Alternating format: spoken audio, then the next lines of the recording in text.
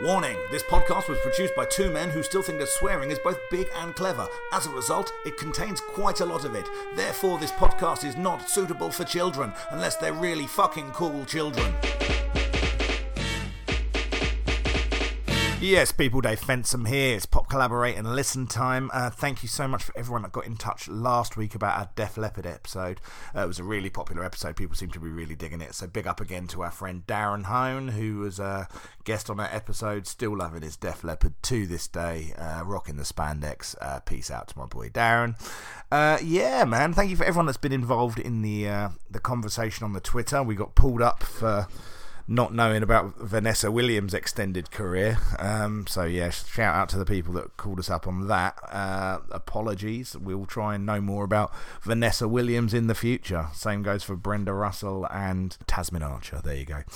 But yeah, I'm just naming one-hit wonders, basically. That's what I'm doing. Right, so what's going on this week? We're going to be talking about Annie Lennox's album Diva. Neither of us have got a great expectation coming into this one. We'll talk about it in the episode, but I think we'll enjoy it. What have I been doing? I always tell you, never fucking ask, but I'm going to tell you anyway.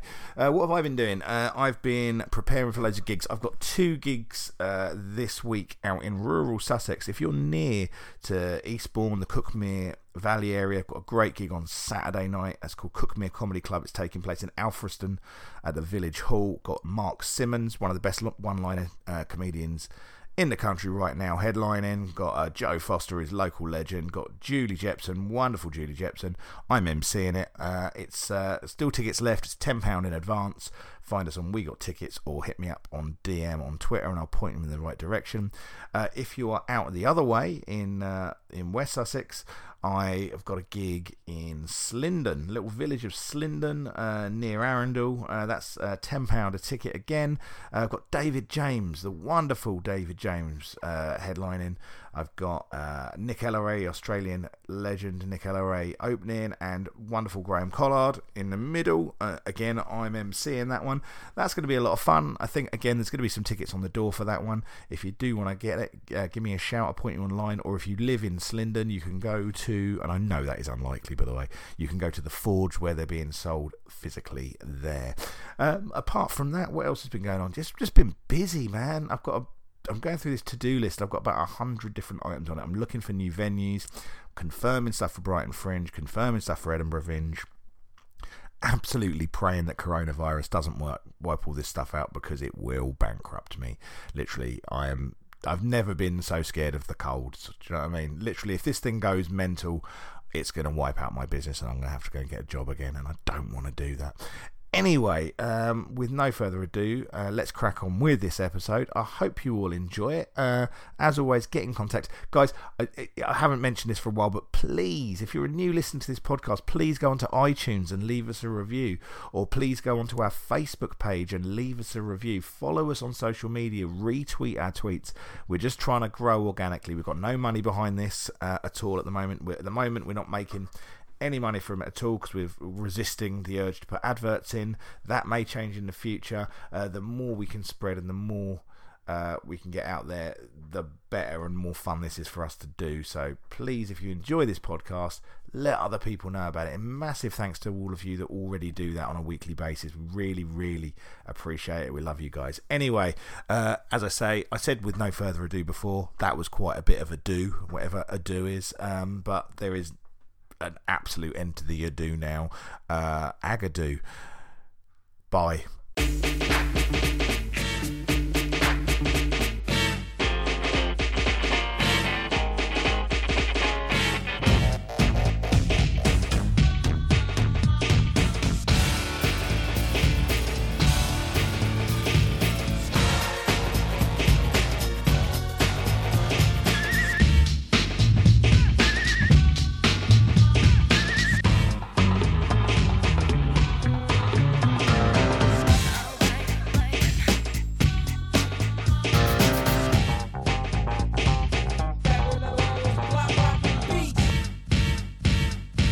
Yes, people. Dave Fensom here with another episode of Pop Collaborate and Listen here, as always, with my dog Waffles and my main man, Mr. Krista G. Hello, everybody. How the fuck are you, my friend? I'm all right. It's fucking disgusting weather out there, so I've just driven through torrential rain to get here. To discuss a wonderful Annie Lennox album with yourself, but apart from that, totally fine. Amazing stuff, yeah. I mean, as you've seen, my back garden, combination of this weather and having two dogs, looks like a war zone. Pile of shit, mate. Honestly, mate, the first casualty of war is my garden. It's your back lawn. Yeah, I mean, to be fair, I don't take much care of it. I think it looked like that before you moved in, didn't it? I mean, I'm imagining it did before I moved in. It's not my fault. That's true. Can't be held accountable for that. Right. So, man, it's been a good week, I'd say. We were hanging out in Newcastle this time last week. Actually, that's a very good point. Yes, we were in Newcastle. You were gigging up in Edinburgh, Glasgow, Newcastle. I flew up, joined you to hang out in Newcastle, watch that, and then hung out with some mates up there. Yeah, we had a good time with our friends. Absolutely. Very, very nice place. Really? That's the first time I've probably been to Newcastle for going out properly. Yeah, you guys got a lot more drunk than I did. Oh, sure. Well, you had to get up and travel the next day. We didn't. Yeah, it's a shame. I wanted to get as drunk as you guys. We played Scattergories, so that was fun. Scattergories was good fun. Listen, to us two middle-aged men. Okay. Oh, Newcastle was great, yeah. We didn't get that drunk, and then we played Scattergories. To be fair, our friends are in their fucking 20s, so that's true, actually. That's their fault. Yeah, it really. is indeed. Right, so, what else is happening? Oh, Christ. Public Enemy have thrown out Flavor Flav. They have. It's about time, really, isn't it? Oh, yes. I mean, let's face it. The fact that they were touring without him under the Public Enemy radio banner was, I guess, an indication of the amount of shit they were willing to put up with to have him in. It's like, fuck it, shall we just do something else? I mean, I've seen people online taking Flavor Flav's side here. How do you take Flavor Flav's side in this situation? Ridiculous. It's like, I mean, like Chuck D does. I mean, it's much like the situation with this podcast. Basically, you do everything. You are the Chuck D of this podcast. Okay, right, yeah, I'll take this. I show up and swear. Yeah, okay. You're Flavor Dave. Yeah, Flavor Dave, hungover, normally on some kind of narcotics. Uh-huh. Yeah. Sure. Someone's just shat in my hot tub. So frighteningly accurate. Yeah. It's normally a dog. Yeah, sure. One of the first things I saw about it, apart from the kind of discussion about should Public Enemy be endorsing anything, and then people going, Flavor Flav, he's got a right to his views as well. He shouldn't be roped into whatever Chuck D wants under the banner Public Enemy. He's like, mate, he has no say in anything Public Enemy at all. And first of all, zero. First of all, it wasn't Public Enemy. It was Public Enemy Radio, which is the offshoot without Flavor Flav. And Griff, I think, isn't it? Yeah. That would be like the head of a multinational corporation having to take orders from the man who works on the door. Totally. It really would. It's, you know, like Chuck wrote all of the Public Enemy stuff. He is Public Enemy. Flavor Flav is a clown. Yeah. And, you know, I'll miss him live. Yeah, that is one of the things we have seen in Public Enemy Radio, and it's great fun. It's not the same as Public Enemy. Yeah. That's fine. But if you're going out and suing Chuck D on multiple occasions, how do you expect to stay in that? Fucking ridiculous. Absolutely stupid. Going. Quite. See you, Flav. Anyways, right, look, so this album is Annie Lennox's Diva. This is her first solo record? Absolutely. It's her first solo album after the Eurythmics split up. And they never officially released a statement saying they split up, but it was kind of a well-known thing that they had. In about 1990, they stopped doing anything as a Eurythmics. She had done a quote-unquote solo single in 1988, but it was solo but with Al Green. It was credited Annie Lennox with Al Green. Oh, was it for a soundtrack? It was from Scrooge soundtrack. Yes, indeed. Put a little love in your heart. That's a great song as well. Indeed. So that was her first solo outing. That was rather her first kind of excursion away from Eurythmics. Mm-hmm. And it was considered a solo thing, but it's still almost a duet. But this is her first solo album, and obviously there was a big weight of expectation because people loved Eurythmics, and so for her to be doing something, people were very much hoping that this was going to be fantastic, and this was a big deal. Well, you know, I mean, I loved the Eurythmics. Well, indeed, we talked about them in our last season. Annie Lennox, utterly iconic in the Eurythmics. Amazing voice. Oh, she's an incredible voice. Insanely good voice. Yeah. Insanely good voice. But obviously, what remains to be seen is how much of the Eurythmics was her input from a creative point of view, rather than just being the voice of. And it was Dave Stewart doing everything behind the scenes. Yeah. And she just walked in and And obviously, the Eurythmics is quite a distinct sound, kind of very kind of, I mean, for the most part, Right. kind of quite dark dystopian synth poppy. That's what they got known for sure. Yeah. They did obviously have different sides to them, but Yeah, and then obviously latter day you had Must Be an Angel, and Indeed, Mission some of the lighter stuff, but it was always it always had a bit of an edge to it, I would say. Yes, I agree. And she, as an icon and as an image, was very strong. She was, obviously the visual element of Eurythmics, Yeah. and she was very much, she cared a lot about the image, and there are lots of kind of different versions of what her look was at different times, Yep. which you can go, that's Eurythmics. Yeah. If you saw that look on somebody else, you go, that's Eurythmics. Mm-hmm. So she's this absolute style icon as well. Absolutely. And it turns out, like you say, how much creative input musically did she have? I'm not sure. But in doing a bit of reading around this, it turns out that she studied for 3 years at the Royal Academy of Music, studying flute, piano, and harpsichord well for 3 years. What So- a combo! I know. Everyone's favourite three instruments. Absolutely, those are the three I'd go for. So she definitely has a musical background. She's obviously very talented. Yeah. And if we look at this album, all but 2 of the songs on here are credited to her entirely. Yes. She is the sole songwriter, apart from a couple which are Annie and somebody else, one other person. And other. Yeah, exactly, yeah. But, 8 out of the 10 songs on here are strictly Annie Lennox songs. Okay, fantastic. So let's, as we do, we'll start with the album cover. Sure. What we've got is a picture of Annie in some kind of fine cabaret attire. Yeah, indeed. She's got the kind of a red feather headdress sort of a thing going on, very over the top. Yeah.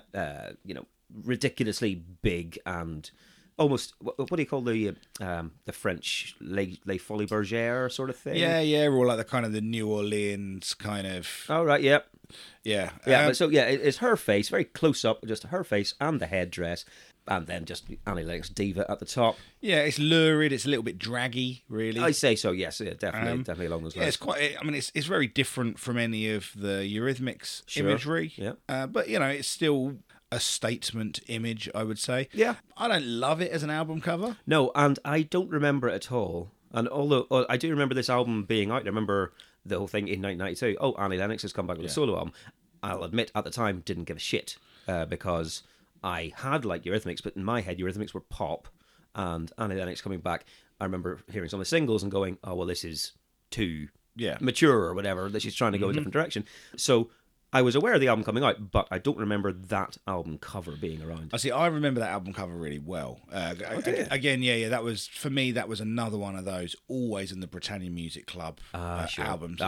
There's a classic Britannia Music Club album. And my next door neighbour's mum loved this record, so it was always on the CD player yeah? around there. So I kind of I kind of knew this album residually, in as much as an album that's on in the background a lot. Okay. I would have never actively listened to this record, and I remember actively disliking a lot of things about this record at the time. Even though it was similar to me, even though you had been a fan of Eurythmics, Yeah. that didn't follow through into No, wanting to again, like this it. seemed like boring pop to me. Oh, and that this is for your mums and dads.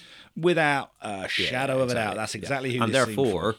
I didn't want to like it because what they were listening to wasn't what I was into, and I couldn't possibly be seen to enjoy that. No. One of those. Because you're that edgy. Oh, fuck it. I was so cool. I've seen the photos. So cool. Oh, man. Still are, man. Thanks. Dripping in it. I had to put a towel down. Cold as ice, motherfucker. Yeah. A to the G. Yeah, Jesus. Right. So, in terms of when this was out, we're looking at the week of the 12th to the 18th of April. I guess this is another 1 weeker. 1 weeker, exactly. So, we've just had Def Leppard for 1 week. Yes, we did. Yes, we did. People seem to be enjoying our episode. Yeah, thank you for getting in touch if you enjoyed the Def Leppard A lot episode. of good by the stuff way. on that. And then this was straight afterwards for 1 week only. And I can only imagine, we'll see in the upcoming episodes, I'm going to bet this stays in the top 10 for a long time because it was a big album. Yeah, I mean, I seem to remember this being everywhere. I think this sold very well. And it Yes. spawned a lot of singles, as I recall. 5 singles That's off a 10-track album. Too many singles. Yeah, 5 singles, going from kind of the March before release through to February of '93. So that's your big longevity album marketing plan. Yeah. But yeah, there are a lot of singles forced out of this album, I'd say. Yeah, but she won big at the Brit Awards this year as well, I think. In '93, she won big. She won Best British Album for this and Best British Female Artist, which she has won a record 6 times. Well, there you go. For Best British Female Artist. Yeah, that's the thing. I got a distinct memory of always seeing this album in CD shops with that kind of circular sticker in the top left corner with the Brit Awards logo on it. Of course, right. So, I mean, I do distinctly remember that as well. Fair enough. Okay. So, yeah, I mean... It did sell well. It sold over 1.2 million copies in the UK and over 2 million in the States. So we're not looking at the, Immaculate Collection levels of sales that we have seen, but that's still, it's 4 times platinum UK, Yep. two times platinum in the US. It's still big. And it did, for her to come back with this album and it be a success, and it spawned 5 singles and this sort of shit, this was a big deal for her. It definitely cemented her in a way that it could have gone very differently. Yeah. If this had been a flop, I think we wouldn't have heard from Annie Lennox again, and she wouldn't be the kind of the style icon she is now. But this is very much, okay, Annie Lennox is a national treasure, and we all need to... It feels like there was almost a concerted effort around the industry to sanctify her, set her in stone as this kind of, like our equivalent to, I don't know... To a Madonna, maybe. Maybe, yeah. Right. Yeah, maybe that's the case. Anyway, so in terms of that's kind of some of the cultural impact, some of the sales. Yeah. Should we dig into the songs? We might as well. Right. All right, so the first one's called Why? It is, and this was the first single, and it was released in the March of '92, so before the album release. We've seen it in the top 10 charts a couple of times. But yeah. And it got to number 5 in the singles charts. So, I mean, I remember this pretty well. Yeah, me too. So kind of a big, and I suppose floaty, plinky This has ballad. never gone away. This is, it's always played on Radio 2 or whatever Heart FM you listen to in a taxi, that sort of stuff. Yeah. It's in the ether forever. Yeah. So, I mean, I guess people, for the most part, have got some reference point to this song. Mm-hmm. So, The Good, she's got a lovely voice. Really and that, does. the even points of criticism throughout this record, that fact never goes away. No, you can't deny it. I remember I was reading some articles around this, prepping for this podcast, and there are quite a few people who are trying to say she should be in the pantheon of singers like Aretha Franklin, Whitney Houston, massively huge female voices, soul voice, a real big soul voice. Yeah. And she's not talked about in the same odd tones as those people, but she maybe should be one of those ones. Yeah. She's a gorgeous voice. Absolutely. And this song, it lyrically it's a kind of it's a nicely worded end of relationships type of song. Yeah. It's well written. Yeah. It builds quite nicely, and towards the end, there's like this real intent in the vocal that builds, and the end of it vocally is quite powerful. Okay. And that to me are the good things about it. I think you're right. I've got a note that towards the end there's a real genuine emotion in the voice. And that's kind of catches something. But the bad to me is this kind of the sound that it's gone for here, these kind of the big kind of keyboard held chords. Yeah. It's just really anodyne. I find this dull. Oh, it's so boring. Yeah. I put the whole thing musically is just one note, and for almost a contrast between how much passion there is in that final vocal. It really is held against how passionless the music is. It's so sterile sounding. Yes, yeah. It doesn't do anything for me. It doesn't excite me. It doesn't make me feel sad in a way that I suspect it wants me to. No. Because the lyrics are about the end of the relationship, and it's about how. But what I get from it is that she, the protagonist, wasn't the one who wanted to end this relationship. Yeah. It sounds like she was dumped. She maybe wanted to give it another go or work on stuff, but the other guy wasn't interested in doing that. Well, there was certainly there was an awareness of it dying, and her thing like, this is dying, we can save it. And exactly. I think she wanted to save it, and the other guy was like, "Nah, this is done. I'm out of here, whatever." And she feels aggrieved and upset, more than maybe he does. Yeah. So the question why is why didn't we save this? Sure. Essentially. Exactly. And so it is. It's very downbeat. It's maudlin, and this sad emotion coming through, but it doesn't make me feel sad. It makes me feel bored. Yeah, listening to it. That's exactly how we're on exactly the same page with this. Yeah, did not care for this. No, I have never cared for this. No, and maybe it is. Maybe this is what turned me off listening to any more of the album, because this is the first single. Having come back after X amount of years, no Eurythmics, and this is the first thing you hear. I suspect I was like, oh well, this is the polar opposite of what I wanted, and so I'm not going to investigate any further. Well, any more than, just listening to Radio 1 and stuff being on there. But she, I think, obviously deliberately gone down this more AOR track. She, basically, I think she's flipped from Radio 1 Eurythmics to Radio 2 Annie Lennox, is what's happened. And obviously it's a decision made for this is the stage of life she's at, this is the music she wants to make, and this is the audience who is now with her, who've grown up through the 80s with her into what she is now. But I think you can make better grown-up pop music than this, and this is too dirgy. I agree absolutely and completely. Out of interest, if you're listening from outside the UK, as we know quite a few people are, Radio 1 is the UK kind of youth station that plays kind of the current hits of the day. Obviously, throughout the 80s, the Eurythmics would have been played on that. But then Radio 2 is aimed at a kind of 30 to 60 age group. Yeah, exactly. It's your mums and dads. Yeah, and the grown-ups. So, for example, if I listen to Radio 2 now, like yesterday I put it on and they're playing Run DMC. Oh, totally. Yeah, and it's like, Radio 2 these days is what I listen to in the 90s. Radio 2 is the thing you put on and you go, oh, for fuck's sake, they're playing songs that I like. I'm so old. Exactly. And conversely, I put on Radio 1... and I go, I don't know or like any of this. That's I know I'm old. Accidental partridge. I'll tell you what, the comparison I make on this, right, and the comparison in terms of why it's not what I think it should be, is because I don't think growing up and becoming a more mature artist and doing something different is a bad thing. Neither do I. And I say this because we both listened to and enjoyed the George Michael one. Yes. When he went from Wham! And then from Faith into Listen Without Prejudice, which is the album that we were talked about in season 1, we both went, this is some really good stuff. This is how you do a grown-up album.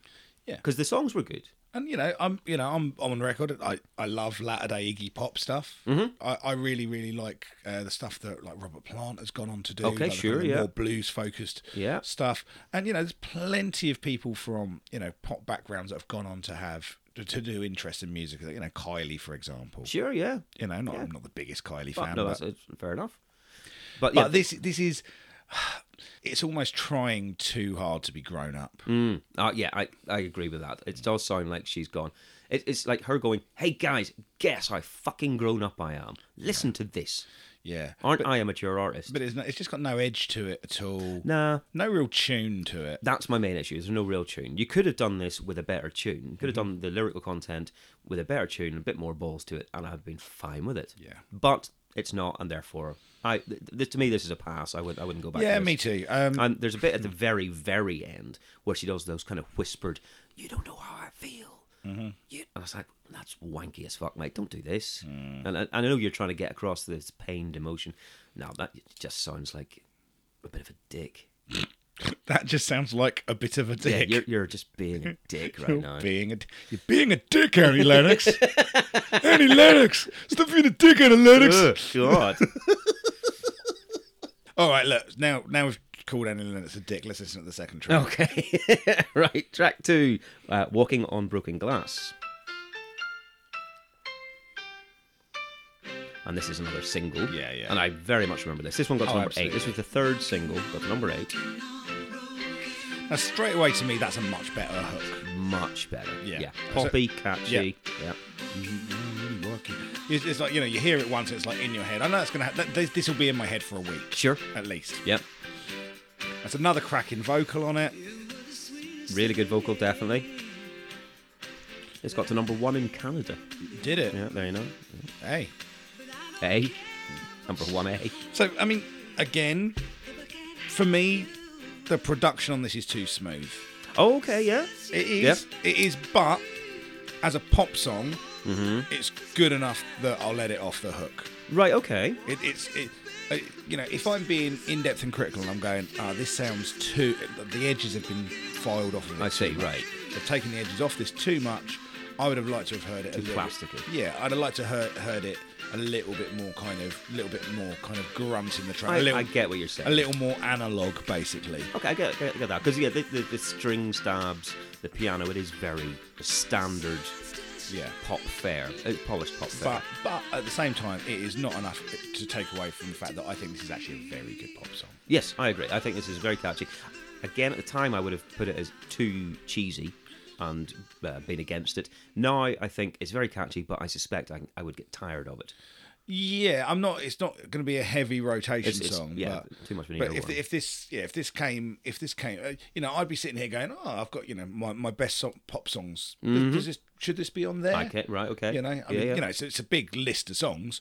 I think one of the things I really like about Annie Lennox when she's at her best here is it's quite prevalent in this song. Is there are some really lovely vocal gymnastics in here. She does some really, really kind of. She just does things effortlessly that other people cannot do. Right? Okay, yeah. And whereas I'm not a massive kind of vocal diva fan in general, right? Like the kind of the really histrionic stuff that Mariah Carey and these people with these massive Christina ranges where they Aguilera. kind of up and down, up and down, up and down. Yeah. It leaves me a little bit cold, but she does this stuff in service of the song, and it never seems overly showy. Okay, yeah, no, it's not to show off her talent. It's Yeah. not, I can, so I will. Yeah. Yeah, okay. So, I really like that about this. So this one, in contrast to the last song, very similar template in some ways, but this one is like, oh no, you've remembered the song. Totally. That's for sure. That's the difference. I mean, if you look at the lyrics, I wouldn't say it's necessarily about the end of an unhappy relationship. It's the mindset. It's a fucking weird one for a pop song when you look at it. Because lyrically, it's about a woman who's been dumped and is completely broken up by it, like absolutely devastated by the end of the relationship. But she is begging the ex to get back with her because that's what will make her whole again. Yeah. So it's a totally unhealthy view of what can work. Well, I mean, there's, I was reading around a couple of things, and there's a bit of a fan theory or that this is about her relationship with Dave Stewart. Oh, really? Yeah, which was always tumultuous and, at sometimes, a relationship and at other times not. Yes. And, there's a lot of things have been said about maybe, he was quite controlling and maybe she, deferred too much to him. And there's all these kind of different things. And you never know. Okay. You never know what's true and you never know. It's quite an easy narrative to sell. You never know what's true. You never know what isn't. But the interesting thing of like, maybe it's his decision not to be doing the Eurythmics and maybe, she kind of needs that for her thing. But then here's this record. I think for sure, it's an interesting spin. Yeah, I've no idea. I'm not enough of a fan to know how true any of that stuff is. No, for sure. I would find it very surprising if it were that, because of a couple of things. Because of the timeline, in that the relationship stuff that happened throughout the 80s and throughout the Eurythmics. She was married to someone for a year from 88 to 89, and so I'm assuming by that point the Dave Stewart stuff had stopped. Yeah, but you don't always have to write about what's happening right now. Oh, no, but then I find it strange that she would write this song after having done that and after having done Eurythmics and split the Eurythmics up, putting herself as this madwoman victim in putting herself in that persona. But maybe, I don't know. Who knows? No, because the lyrics are, since you've abandoned me, my whole life has crashed. So she's rock bottom, and so she's begging this guy to take her back. So take me from the wreckage, save me from the blast, lift me up and take me back. Don't take me up the arse. Yeah, exactly. It's Anal Lennox, yeah. Anal Lennox. Don't let me keep on walking on broken glass. It feels like I'm walking. It feels like I'm shitting out broken glass. Oh God! Can't believe we did this in the Bruce Springsteen one as well. People are going to think there's issues. Oh, fucking such a child. Oh, geez. I'm ashamed of myself. I say I'm ashamed of myself. I've never been prouder. The video for this is really good, actually. Check the video. I can't remember it. No, I don't remember ever seeing it before. The video, it stars Hugh Laurie and John Malkovich. I definitely haven't seen this. It's sort of it's set in the late 1800s, like a Dangerous Liaison style thing. Yeah. Everyone's in those dresses. Hugh Laurie is basically dressed as Prince Regent from Blackadder 3. Amazing. He's a Prince Regent, and John Malkovich is this courtier guy. And Annie Lennox is being chatted up by Hugh Laurie, but she has obviously been dumped by John Malkovich and is trying to win him back. But she gets progressively more drunk on the champagne, makes an absolute twat of herself at this party that they're all having, and embarrasses herself in front of all the court, and runs away at the very end, only to be swept off her feet by John Malkovich. So this has worked. Well, this mental woman gets her man back. Malkovich. Malkovich. It's good. A good lesson for anyone out there who's looking to get back with their ex. There you go. Be mental. Be mental. And phone up house. Yeah, get lupus. Yeah, get lupus. Yeah. But it's a good. It's worth watching that bit. It was good fun. Out of interest, while we're in the middle of a coronavirus outbreak, if any of our listeners have got coronavirus, please let us know. Sure, because we'll publicise your plight and send you some free stickers. Absolutely. There was a guy on the news had it, and he basically bought himself. He got a new an Austin Allegro, a Ford Taurus, Rolls Royce. Yeah. Turns out he just had a car owner virus. Oh, nice. Yeah. I wonder if he picked it up originally from one of the Toyotas that he purchased. Oh, right, yeah. Yeah. Oh, that'd have been the Corolla virus. Nice. Right. Good stuff. Yeah. Jolly good. Right. The thing is, I'm pretty fucking sure there's some of our listeners gave us feedback on, I'm still really enjoying the podcast. Aren't there as many terrible jokes as before? Yeah. And that's because we'd stopped doing them. It's like, don't fucking complain. Don't complain. Because they will only put them back in. They're coming back in. What was the joke you sent me earlier? Oh, yeah, I saw a woman walk in round the other day. She was wearing a blue and white scarf, and she looked just like the singer from Miami Sound Machine. Yeah. Turns out it was Gloria Estefan.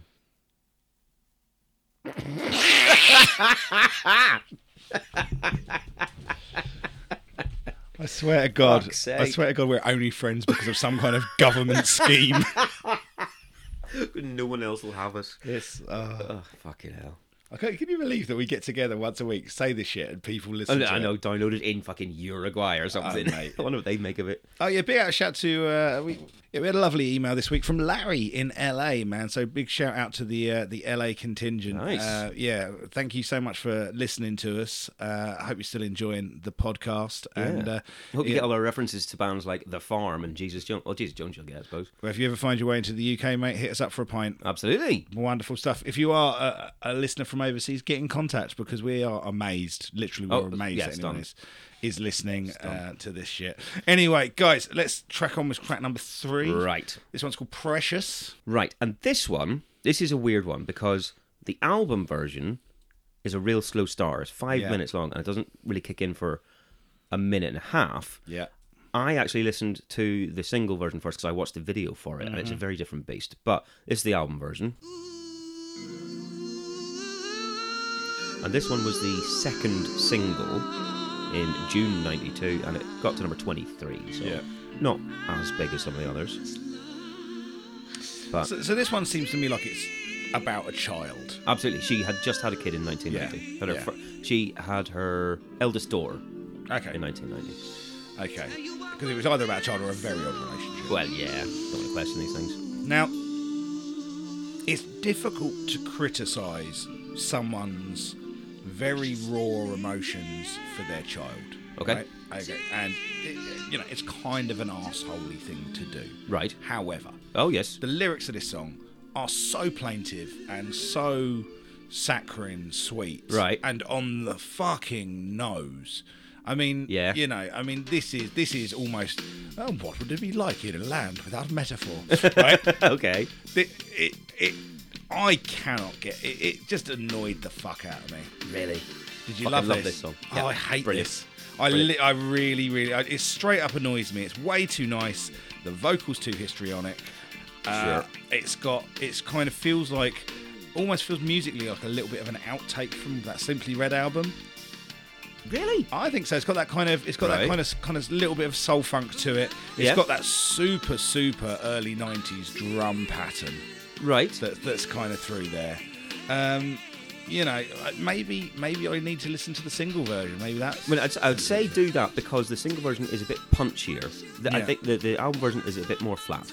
Okay. The single version is a bit punchier, gets into it quicker, and I think has a bit more oomph behind it. I certainly think it's too long at 5 minutes. You're absolutely right. The video version is 3 minutes 45.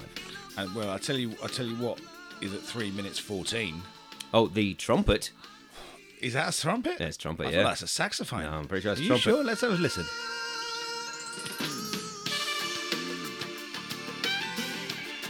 Yeah, that's Oh, that is a trumpet. Yeah. That is a trumpet. I was like, oh, it's a sax. I was thinking I must have been tripping. Right. No, you see, I think this is... I get what you're saying about the lyrics. I absolutely do. They are very... it's a bit cloying. So cloying. Because, yeah, it's I can't believe what my life was like before you came, and now it's amazing, and I will never be the same again, and I will always be standing there by your side, all that sort of stuff. It is a little bit... Okay, fine. It's not a little bit, it's a lot. Oh, shit, but see, to be honest, I don't mind it. I think it's actually quite nice in that, and I think the song is a fucking belter. I really do. We're in different time zones on apparently, this one, my that's friend. a real shame. Okay. I really, really don't like that at all. I think the voice is fucking brilliant. I think her voice is brilliant throughout, but it was that just chorus is really catchy as well. Play the chorus. Comes into this chorus here.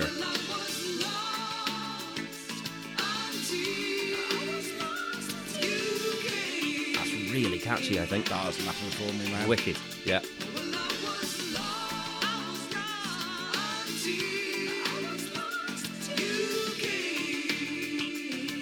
Yeah, I'm well into this one. No, really do like it. I mean, maybe more listens. Perhaps. And I'll get there, but Perhaps. no, immediately I was Big a key big change no. as well at 3:45. See, I thought it was rote though. I thought it was just like, this is Nah. so Wicked. done. Oh, I'm so surprised. I thought you were going to be in on this too. Nah, not on that one, man. Right. You got me on that one. Fair enough. I think the sentiment, like you said, you can't be a dick too much about someone wanting to write a song about how amazing this life-changing event is. Yeah. So I'm totally fine with that. I think I forgive her any of the other stuff that you're saying that it's too on the nose and too sweet. I think it's just nice. Isn't it a weird thing though, right? Mm-hmm. And obviously, this isn't for everyone. For the vast majority of people, it's probably the exact opposite. But for me, I find it much, much easier to deal with music that covers people's most negative emotions. Okay, right. Like all the hatred and the sadness, everything that spills out. I'm all over that. But as soon as someone's too effusive about their happiness, I'm like, fucking give it a rest. No one wants to hear this. Fuck off. Come back after you've been in a car crash. Got depression. Yeah. Stub your toe, sing a song. Oh, calm down. That's Fuck you, stub your toe, mate. True. Too far. All right, but so no. All right, well, not you're for me, but that's a shame. I don't. Yeah. Hey, never mind. I hate it when Mummy and Daddy fight. What I'm going to do actually is there is a version I found on like an Annie Lennox Greatest Hits on Spotify. I'm going to stick that into the playlist as well for anyone who is listening.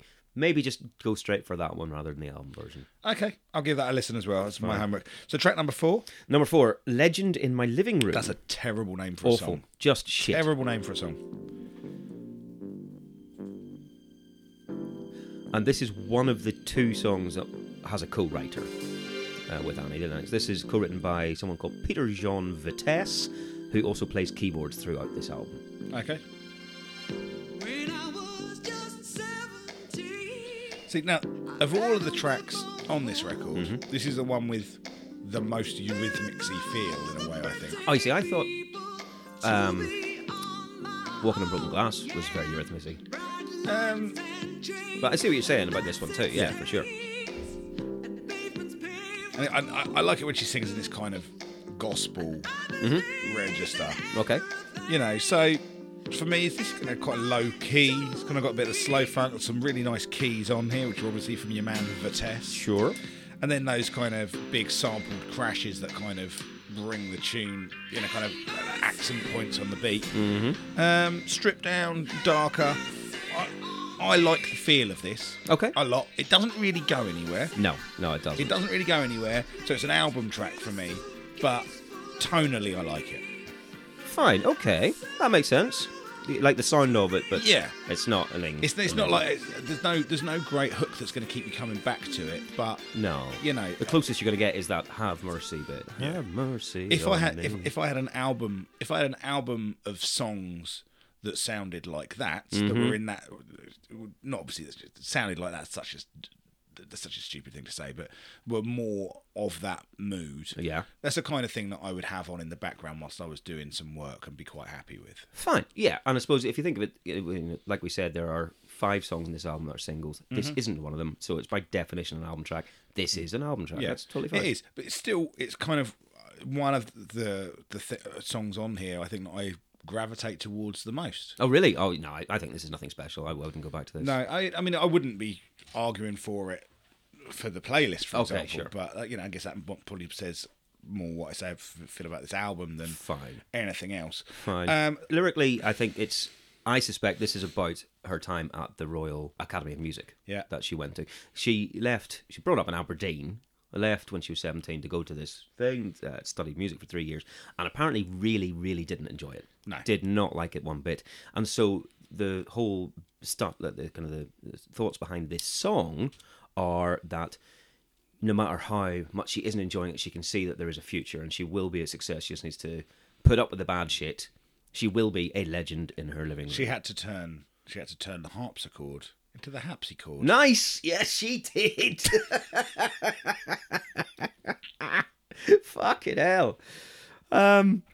So I like the fact that she's singing about, young Annie, and now I've got to solo. I'm a massive success, and this is where I am. I think it works like that. Yeah, I It's think it does. I'm still laughing at my shit joke. Jesus Christ. What a cock. Yeah, I mean, that's a nice sentiment. I must admit, I hadn't dug quite as far as that into the lyric. Oh, that's what I get from it. But yeah, I mean, It makes perfect sense to me. Yeah. I like this one. It's incidental, but I like the tone of it. Absolutely. I think this is absolutely fine. Yeah. There are songs I like a lot less on this album. Yeah. There are songs I like more. This sits perfectly fine in the middle. Right. Let's crack on and have a look at the albums. Yes, indeed. Okay.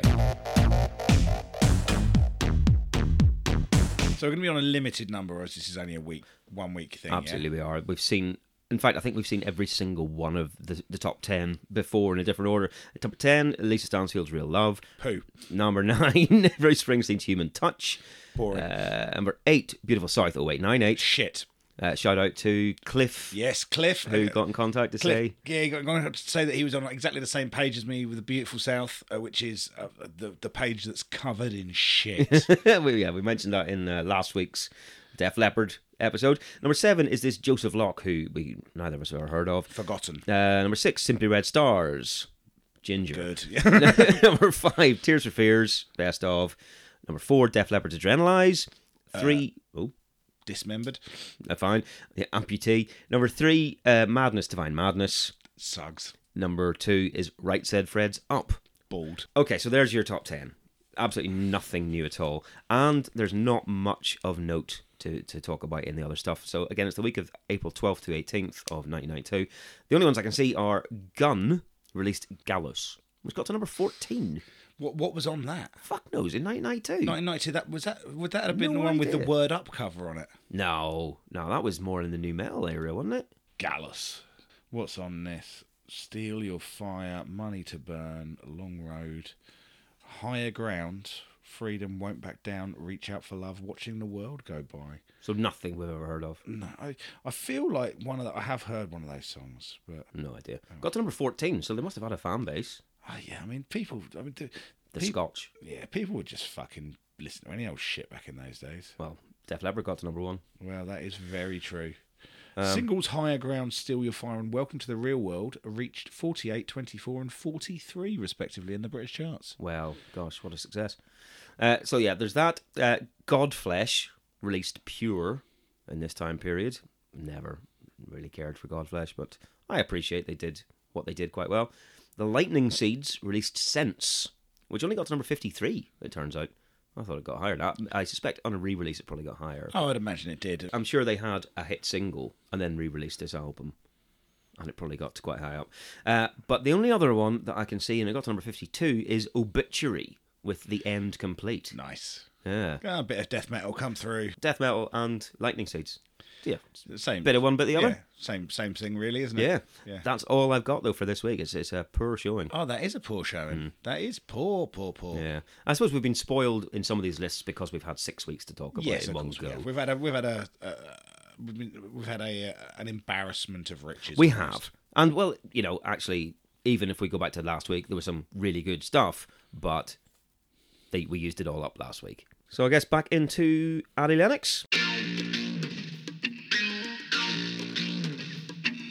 Okay, let's delve deep back into Annie Lennox. That sounds horrible. Yeah, I don't think she'd like you saying no, that. but I want to be a diver.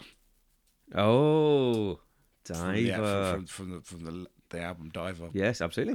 Annie Lennox Diver. Sure. Hey, listen to the lyrics of Annie Lennox Diver. Number 5 is where we're at, which is called Cold.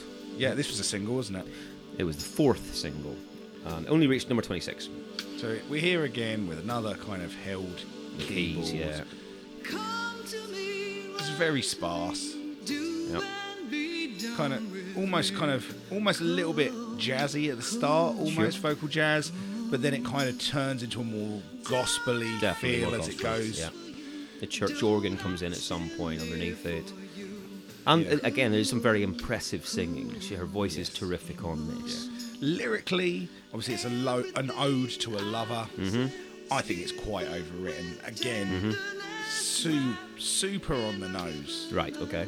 lacking in nuance. Uh-huh. There is not. Look, obviously, there is. Annie has got a great pitch. Annie can sing a bit, mate. Right, Yeah, we've got she that. can. But once you get past that kind of statement, there is just not enough of a song here for me. No, I've got this down as MOR mush. And that's literally what this is. It's that's a really good description actually. There's no bite to it. No, It's none. not satisfying. It is. It's just bleh. Yeah. Yeah, and there's even like you say, it does have the church organ coming in. It sounds a little bit gospelly towards the middle of it. It's still dull when it should be doing something else for me, and it's not. It's the KFC famous bowls of songs. It's got elements that we would ordinarily enjoy, but you've put it together in an unsatisfying, as Patton Oswalt once described it, sadness pile. Right. This is, to be honest, this is exactly the sort of song I was afraid there was going to be lots of on this album. Yeah. Going into this, not knowing what I was really getting myself into, I was thinking, I bet you it's a load of fucking dull ballads. Yeah. And this is one of them. And you know what? This will annoy you, but I think of this one and Precious as very much being from. You're so wrong. I think of them as being cut from exactly the same cloth. That's mental. It's not. That is crazy. Well, Okay. No, I think this is nothing going on that I want to hear. It's no fun whatsoever. But even if it was supposed to be a nice, sad song or, serious and make me think, don't do any of that. Yeah, move on. Yeah. Careful. Yeah, well, I do have one fact about it. Oh, okay. Here's a pop fact. Factoid. Facts. Fact. It was released across 3 CD singles, which were called Cold, Colder, and Coldest, with various sort of acoustic versions of other songs on the B-sides. And it was the first single to chart in the UK Top 40 without being released on vinyl, only on CD. So this song is a monstrosity in more than one way. Absolutely, yeah. I tell you what, I wonder, right? Yeah. I wonder when the last time in the world someone put in CD 3 of the CD single. I wonder when that was. What? Yeah, Jesus Christ. That would be someone at BMG testing it works. That's it. No, I mean, it's, I mean, undoubtedly they sold loads of them. I mean, I used to buy so many 2 CD single sets. Yeah, sure. God, CD singles. I know. What a waste of time. What the fuck? Well, not as bad as cassette singles. They're the worst. Oh, they are the worst. Yeah. Yeah. But, yeah, no, it's bland cack. This is, I feel. I've written boring. Yeah. Except for I haven't, I've realised, because I've written it wrong. I've written it's boing. Boing. Boing. Boing. Boing. You've been fired, Flav. Go home. Track number 6, Money Can't Buy It. Jesus Christ. It's the Milli Vanilli breakbeat. This is such an 80s Casio beat, isn't it? Yeah, we've got breakbeat. We've got little bass drops on the breakbeat. And I Want to Kiss You in Paris. Make Love in the Rainforest. Right, sure. This is Justify My Love Light. Someone has heard Justify My Love and gone, okay, well, why don't we do this? And you know, you got more of these little kind of held chords, these little twinkly keyboard parts, Right. and then once the beat kicks in, we've got a little bit of a funky house vibe almost. Okay. But the thing is, the beat doesn't kick in until 2 minutes 45 as well. No. And this is a 5-minute song, but I'm so far past caring by that point. Yeah, this song, for the most part, Yeah. is not for me at all. Oh, okay. You're telling me that there is a part. I'm trying to be as even as I can. Vocally, Oh, right, it's sure. nice as always, All right. right?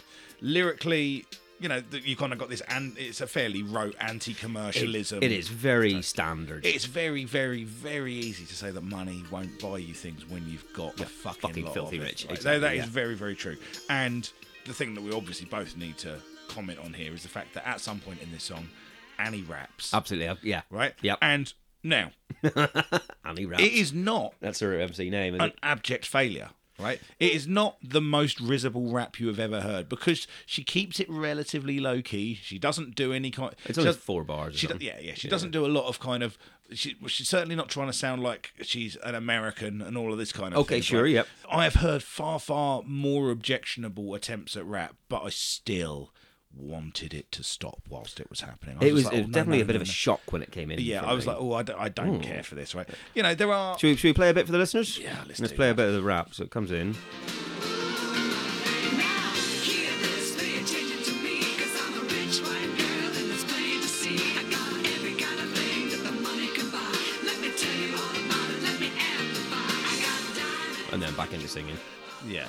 Okay, yep. There it is. So look, right. Little break. What I will say about this song Uh-huh. is it does feel like they're trying for something and not quite getting there, right? Okay, As yeah. opposed to not trying. Oh, I see what Which, you mean. which right, is always a bigger crime, in my opinion. Fair enough, right? yeah. I would have liked to have seen, as with quite a few of the songs on this record, I think there's some ideas, and I would have liked to have heard what a different producer did with it. Right, You know, like, sure. for example, some of these songs, it's like, maybe if you'd have worked with Prince. I know Prince is always a early point of reference for me. Okay. But if you'd have worked with some of the kind of the producers of the day, Hmm. would and have had an understanding of these types of music more, would these be better songs? I see, okay. You know- We've gone a little bit of a different direction with some of them. Mutt Lang, for example. Exactly. Imagine. Exactly. These are like, I feel like these are like, the first solo songs out of the, from the shadow of Dave Stewart. Sure. Perhaps. Perhaps it's a tad almost directionless because she's just got so much built up Yeah. and not focus. And that's it. It feels like obviously it's a record that's been written with a great degree of autonomy, but maybe what it needed was a little bit more in the terms of kind of, no, you need to do this, you need to do this, Right. Because I think that I think there are maybe. songs on here that are okay that could be amazing. Yeah. I think with different production, "Walking on Broken Glass" could be a classic song, Okay. as opposed to a decent very pop good. song. Right, okay. You know, Well, and maybe. I think this song maybe. So some of those ideas, some of the things that she's bringing through, could have been, it could have been a really interesting kind of diversion as opposed to this, which is just like a little bit, kind of 1 foot in, 1 foot out. It doesn't really commit properly. It's middle of the road. Exactly. Yeah, no, You know. that's exactly what it is. Just out of interest, the producer is a guy called Stephen Lipson, who she first worked with on this and continued working with on all of her stuff until about 2007, and then she started working with some other people. His background, he's done a lot of soundtrack stuff. Yeah. He's worked with Hans Zimmer on quite a few of his soundtracks, production-wise. He's got the keys to his bimmer. Yes. He's also worked with Zucchero and S Club 7. Together? I hope so. Yeah. Just a couple I've picked out of his. It's quite a long list. Yeah, Of fair enough. okay, fine, but that's his background. So he's done a lot of shit, but he's not in any way, shape, or form someone that you've ever heard of, and someone who's therefore a visionary and people are dying to work with. He's journeyman, exactly, journeyman producer who will get you through your album, but that seems to be as much as he's. And also, I think he provided a lot of the session musicians. They've worked with him on a lot of other things, but they are very background as well. There's no one really making much of a dint on any of these songs. You go, fucking hell, that drummer's incredible. Oh shit, that's such and such. Exactly. It's just, oh, this is fine.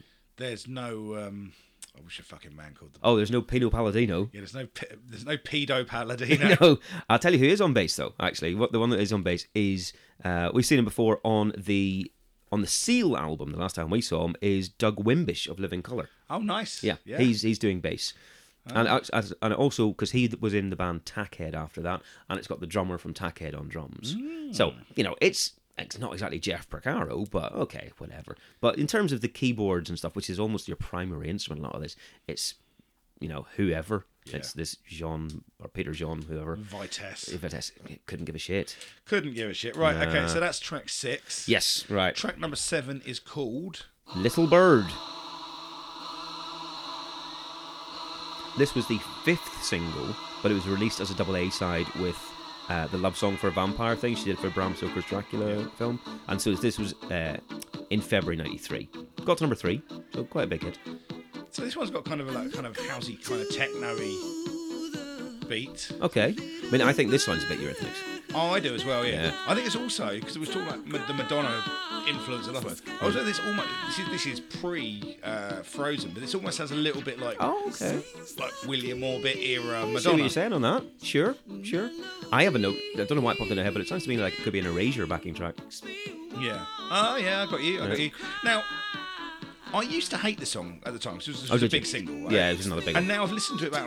I can't remember why I didn't like this because I think this is one of the best vocals on the album. It's terrific. Amazing, that bass, that that bass coming in is really good. And I think this is a very, very good pop song. This is terrific. Yeah. Only criticism I've got with it is throughout it, you could almost hear yourself wanting to start singing the chorus to Broken Glass. Oh, I see. It's like building up towards the same place. It's a little bit similar, I guess. If you can have any criticism, but a little bit long, and towards the fade out there is some of that famous Roachford synth bass that we both love so much. Oh, of course we do, mate. The Alan Partridge bass. Yeah. Well, yes. Yeah, it's it's under 5 minutes, so it's not the worst offender on here by a long shot. I know what you mean, no, but I do think this is really good fun, and it's very, very catchy. And when it goes into the chorus and the even when because it's a build up from the start. It just starts with the synth, and goes into the little keyboard bit. Then the offbeat drums come in, and then when it properly kicks in for the chorus, that's a big release. I feel I really enjoy that. Here we go. We're going for it, and the woo woo that bit at the end of the chorus all works for me. It is definitely it's one of my favourites on here. Yeah, and it's just a really good tune. Yeah, one of my favourites as well. Good, yeah, I would solid pop song. Say the video for this is great as well. Oh, really? Right? Yeah, this is well worth a watch. It is essentially Annie Lennox. She's come out in this, like the film Cabaret, the ringmaster woman in that. She comes out dressed like that, and she's on this little theatre stage, and one by one, loads of old versions of Annie Lennox come out, but they're all like lookalikes and people who are made up to look like, the Annie Lennox of the Sweet Dreams video, the Annie Lennox of even from the Walking on Broken Glass video in all the 1880s stuff, and apparently she did the Freddie Mercury tribute concert in a very kind of stylized outfit and makeup. Someone comes on with that, and they're all fighting for position, and she's having to make her way through and try and make sense of the whole thing, but they're all her backing singers as well. Right. It's really well done. It's a bit like the end of Iron Man 3 when all of his suits come out. There you go. It's exactly like that. Excellent. Yes. I like the fact that you can get that analogy in. That's what it works. Of course I can. That works. Of course I can. Right. Yeah. Okay. Wonderful. So, I would say that this, right, because you were talking about was one of the other songs about the breakup with Dave Stewart. Yeah. Or Eurythmics. Possibly. I think that there's a definite possibility that this is about her breaking away from Eurythmics, because the lyrics are stuff like, they always said that you knew best, but this little bird's fallen out of that nest now. I've got a feeling it might have been blessed, so I've got to put these wings to test. So it's like, okay, she has been forced out of her comfort zone where she was really big and in charge of everything. Mm-hmm. She's now feeling very vulnerable and scared, but maybe it's a good thing, and she's got to try and make the best of that. Nice. Yeah, I think this is probably along those lines. An allegory for going solo after having a career that she could have just lived off. Yes. She's this totally step in the unknown, this little bird trying to fly. Mm-hmm. Yeah, I think it's cool. I really do enjoy this. Yep, I enjoy this one as well. Right, so that is... that was number 7. So we've got 3 tracks left. Okay, well, let's go and have a pop at the singles then. Yeah, might as well. Cool. Radio. So this week in the singles top 10, there's only a few changes to talk about. The first one, number 10, is a new one, and I remember this coming out and being pretty nonplussed with it at the time. And it's the sound of a band putting like an element of some weird kind of dance stuff into a band that isn't a dance band. So anyway, ramble. Still want me to come with you?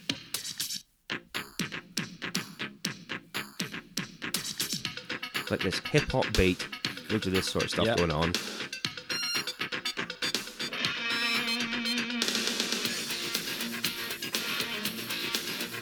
You said it sounds like fucking Dire Straits or ZZ Top. That's because it is ZZ Top. What song's this? It's Viva Las Vegas. Oh god, yeah. Cover of Elvis. Yeah, but it's just such a strange sound for Yeah, them. it sounds rubbish. Oh, I didn't even know the Elvis song at the time, but I remember going, didn't particularly enjoy this. It's the one, Viva Las Vegas. Yeah, I know the Elvis Yeah. side. I just don't think Right. I've ever heard that ZZ Top version. Oh, well, there you go. It was a big enough hit. That was obviously top 10. It hung around for a while. I do remember it from then. Number 9, and for some reason I have a feeling we listened to this recently.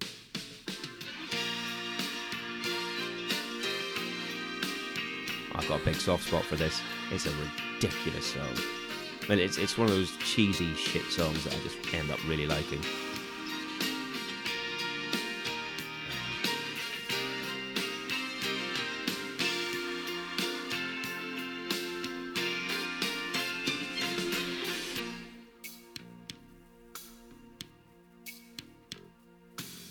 It's 11, wasn't it? I make mistakes like any man. Ring any bells? No. When it gets to the chorus, you'll get it. I mean, I could also give you a big clue by telling you that it's not Michael Bolton. It's Curtis Tigers. It's Curtis Tigers. Nice. Yeah. You're all that matters to me. Yeah.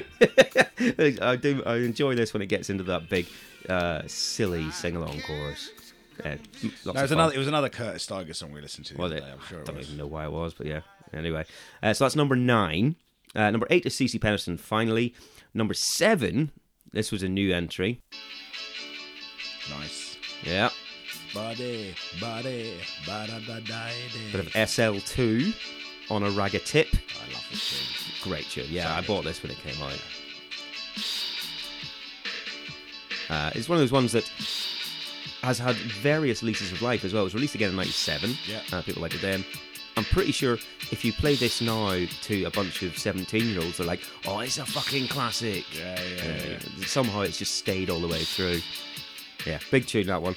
The rest of them know. Number 6, Alternate Evaporate, which we saw. Number 5, Soul to Soul Joy, which I still don't remember, despite it being in the top 10 for 4 or 5 weeks now.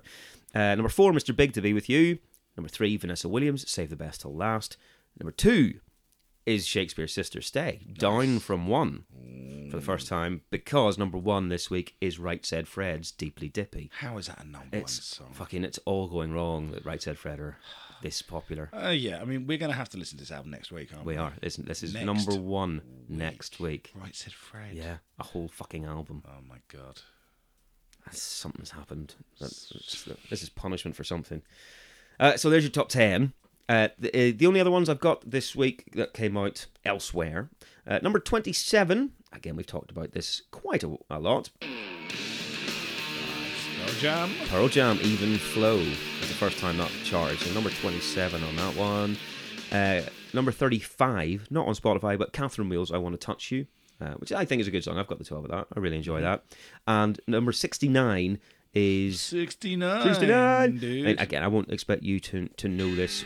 I probably wouldn't have got it if you played it to me, to be honest. I've got the 7-inch. Is The Breeders with Safari. Okay. So, as far as I remember, it was the first thing they released after Pod, but before Last Safari, which was Run the Cannonball, etc. Yeah. Or The last Splash, Last Splash, which had Cannonball, etc. It's a really good. It's a Safari EP came out this week, but that's all I've got for singles. So not Shit the much bed. to talk about, which does mean we need to get back into the back end of Annie Lennox, so to speak. The last tracks. Okay, all right, well, let's do it then. Track number 8 is called Primitive.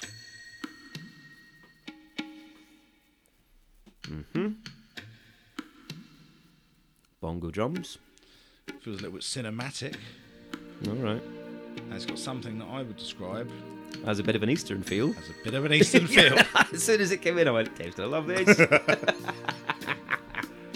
My notes on this song are very minimal. This is one I got least notes on. I've just put there is nothing to this It's as song. dull as fuck. Yeah. I've got a little bit of an Eastern feel. Straight thing comes in the second verse, but it's dreadful. I think it's shit lyrics. Yeah. No tune. Yeah. Nothing. To Any this of the song. lyrics you want to comment on? Not one. Oh, fuck, bollocks. I've written in my notes here, Krista will say something about salt stains. I was sure you were gonna. I was sure you were gonna go Oh, there. I see. That was gonna be my big. That was Wow. gonna be my big. Look what I've got. You I fuck. didn't you ruined even it. have that. No. A song so boring you couldn't be bothered with the jizz joke. Apparently so. Wow. That takes a lot as well. It really does. A lot of jizz. A lot of jizz. Oh, Johnny no. hates what? I've got fuck all of that. Absolutely No, nothing. nothing. Fair enough. This is a 10-track album, so it's not a long album. 50 minutes. But I still think this should be taken off. Yes, I do as well. Yeah, I think it's not that- even 50 minutes. Actually, said the 11-track version. But true, yeah. Which we're not reviewing the CD only bonus track Nah, here. exactly. It's a shit cover. Anyway, all right, well, let's move on then. Track number 9. 9 is called "Stay by Me." Right. Hang on. So I'll talk you through my notes on here. Oh, good. All in capital letters. Jazz. Jazz. All Right. caps. Right. Right. Breakbeat. Breakbeat. Danger. Then I've written. Uh-huh.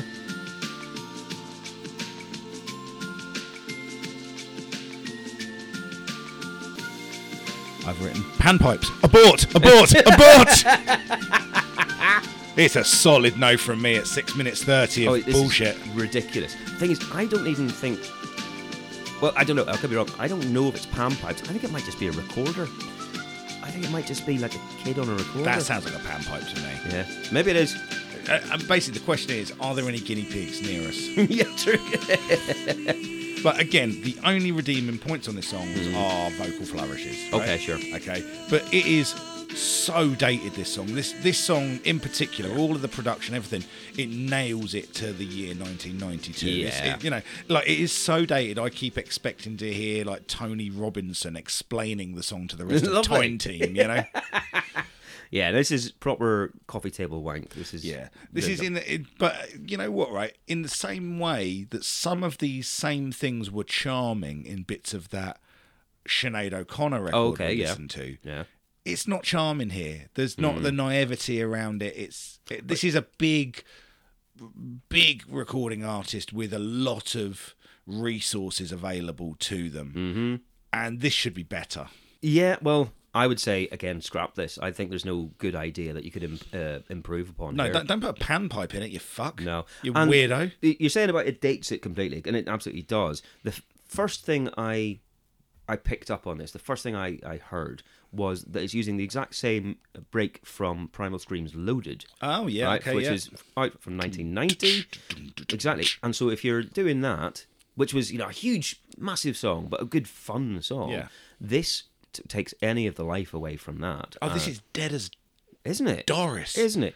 And so it's the same drum loop as that, which I then actually had a wee look at. And it turns out, I didn't realise this, that the drum break from Loaded is taken from a remix of Edie Brickell and the New Bohemians' What I Am.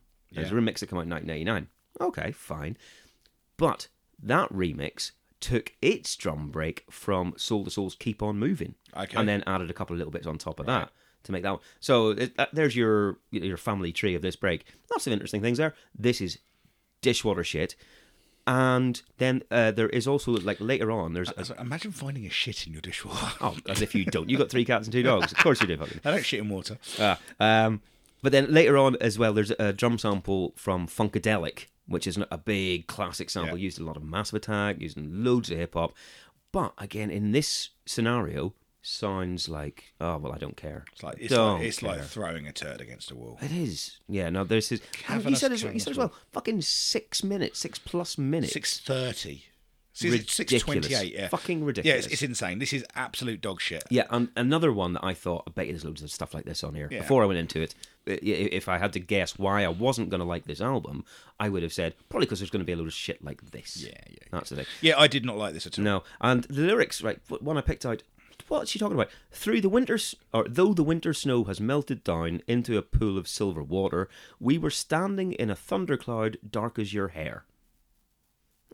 You're trying for poetry and you're just coming up with nonsense. Yeah. Yeah, trying to be a little bit. Oh, that's quite cool. It's like, are you in your cups, wee Annie? Fucking ridiculous. Yeah, I She's just gone to Aberdeen. She's got shit face. She's written on the back of a packet of fucking Embassy number 10s. I've written. Have a word with yourself, Annie. Yeah, rubbish. Move on. Okay, last one. Number 10. Number 10. The Gift. This is the other song that isn't written just by her. Right. This is co-written with the Blue Nile. The Scottish band, obviously, Blue Nile. Oh, sorry. I thought you meant it was like a man called Niall. Who was sad. The Smurf. Our listener, Niall. Yes. It's like, oh, I blew myself. So look, this is another sparse, slow one. Yeah. Okay. Now, you kind of got minor keys here and a melancholic vocal, and you know it works better for me. Does it? Than some of it. Right? Yeah. You know, this one's nice enough, but it's still filler. Yeah. And by this point, I'm done. Oh, a pass, Karen. Yeah, for sure. If this had been earlier on in the album, I would have been more prepared to give it a little bit of a break. Okay. But it's, you know, I mean, this album, nothing after track 7 on this record should exist. No, you're absolutely right. I think this is a terrible way to end the album. The last 3 tracks have been, for me, equally as shit as each other. You're saying that maybe this last one is a bit better. I don't get anything from it at all. And I think that if you're going to let the listener down in such a massive way by putting, here's 3 rubbish ones at the end, that's an insult. Yeah, I mean, look. So let's do the overall of this. Okay. Okay, overall, yeah. So overall, for me, too many tracks that just don't go anywhere. Fine. Okay. Yeah, agreed.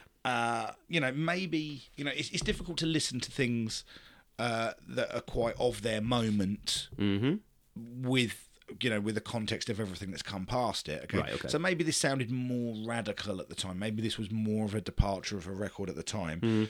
But that's certainly not my memory of it. I remember this feeling like a boring record at the time. Yeah, well, I'm sure it must have been, because otherwise it wouldn't have been bought by loads of mums and dads. Well, that's it. And, to me, it's just a very hackneyed sounding record. Right. It's, there are a couple of moments on there where, a couple of really decent singles. Yeah. Okay. Yep. Like talking about Broken Glass and Little Bird. Yep. Okay. And then a couple of bits where it's like, I see what you tried for, but you didn't get there. And then a load of stuff that's just like, I'm not really sure what this is or who it's for or what absolutely. it is. So for me, I went into this one with a fairly low expectation. Sure. And I would say I was still disappointed. Oh, really? Okay. I think this is... It was even... again, we are not talking about an album that is in the pantheon of the worst things we've listened to. No, right? for sure. We're absolutely For not sure. in that. But Tune it in next is... Yeah, fuck me. But this is not a good record at all. It's dull. No. I never want to hear it again. No, not at all. I went into it with a very low expectation, and it was pretty much exactly what I thought it was going to be, I must admit. I think there are 5, a 10-track album, I think there are 5 songs on here that are bad songs. Yes, and that's a terrible ratio. Awful. And even though I did like even 3 of them, they didn't. You can't raise that. That can't be a justification. I mean, I think it's fair to say, isn't it, that you enjoyed the Guns N' Roses Use Your Illusion albums more than this. I did, and there you go. Jesus Christ, that's should never be something to admit. But yes, you're right. Fucking up, mate. I enjoyed Adrenalize more than this. Oh, I did as well. No. So look, I was disappointed, but I was prepared to be disappointed. Yeah, I was thinking, maybe there's going to be some gold in them there hills. Yeah, sure. But there weren't. So look, now obviously we always, if you're a new listener, we always have to pick at least 1 up to 3 songs from this album to go on our Spotify playlist at Best of the 90s, the somewhat misleadingly labelled the Best of the 90s. Yeah, quite. The best of the albums that we've had to talk about. We might have renamed that somehow, because if people think that that's what we think is the best true. of the 90s. Yeah. A lot of followers, actually. It's got 26 followers now. What? I know. Jesus, all right. I know that's not a lot of followers, but No, but for us it is, yeah. Bloody hell. Anyway, right. So what was I going to say? Now, here's the thing. Go. You can make a case for Walking on Broken Glass and Little Bird. Yep. Right? However, right, I'm going to say this. Okay. Putting 2 songs from this album on, I think almost gives this album too much credence. That's a fifth of the album and 100% of what's good about it. Right. Well, I know you disagree. Yeah, I do disagree. I think that we've done it before. We've put the one good track off an album on before. Well, we have to put one on. Well, indeed. I know what you're saying, but I'm not going to argue that we need to put 2 on because I don't think we do. I'm fine just putting one. But on. which one would? I mean, out of those 2. I could quite happily put Little Bird and Walking Broken Glass on there. There's also part of me that thinks because we clashed so badly about Precious, we almost sort of put it on and let people decide for themselves. I see. But people can just listen to the show playlist that we put out. Well, it's is on true. there. I mean, of those 2, I would go Little Bird over Broken Glass. Yeah, I mean, it's. Would you be the other way around? I don't know. If you're the other way around, we'll put both on. Oh, let's put them both on. Fuck it. Let's put them both on. Let's say it we'll say it with the caveat that we don't think this is necessarily a 2-track album, but those are those. I think it's a 3-track album. Well, you're wrong. You'd put 3 tracks on the playlist. No, I would put Precious on first. But Precious is my favourite song on this album. Oh, wow, it's really good. I put that in those 5 songs. Fair enough. Anyway, right. So we'll go with those 2. Walking on Broken Glass and Little Bird. We'll go with All those right, 2. Cool. Not that we necessarily think that this is an album that deserves 2 songs, but those are 2 good songs. 2 good songs. That's absolutely fine. Right, cool. Anyway, so next week we are back with. I mean, come and listen to us. I mean, look, I don't want to prejudge it. I've never heard it. Maybe. No, me neither. I've heard 3 of the songs. We're talking about Right Said Fred's Up, by the Yes. way. That is the number 1 album. So we've heard I'm Too Sexy. Yeah, and Deeply Dippy. And Dippy Dippy. And there was another one. Don't Talk, Just Kiss. That's it. Don't talk, just kiss. Right. Okay, Let your tongue move around. My fist. So we're going to be listening to that next week. Yeah, we're going to be listening to it by choice. I know. No one's made us. We've done it. These are decisions we've Crazy made. times. We've made, and if you're subscribed to this podcast, then you're going to listen to 2 men talk about it, and maybe it's time to get a hobby. Yeah. Anyway, So, I say two men and a dog. Of course. As always, Waffles has sat here. Cool. Anyway, guys, thank you so much for joining us through this wander through Annie Lennox's Diver. Holy Diver. We will be back next week with some. It'll be 2 bald men discussing 3 bald men. Yeah. We'll both be being too sexy for our shirts, and as such, we'll be recording it topless. God damn, there's a fucking image. Yeah, mate. You don't want to Cool. see that fucking image. Anyway, guys, thank you for joining us. As always, we will see you next week. Bye. Bye. Thank you for checking out this episode of Pop Collaborate and Listen. It was produced and edited by us, for which we can only apologise. We're on Twitter at PCL Podcast, on Instagram also at PCL Podcast, and Facebook.com/PCL Podcast. All of these, plus links to our various Spotify playlists, etc., are on our website, which is PCLpodcast.com. Please feel free to get in contact via any of the social media or on PCLmusicpodcast@gmail.com.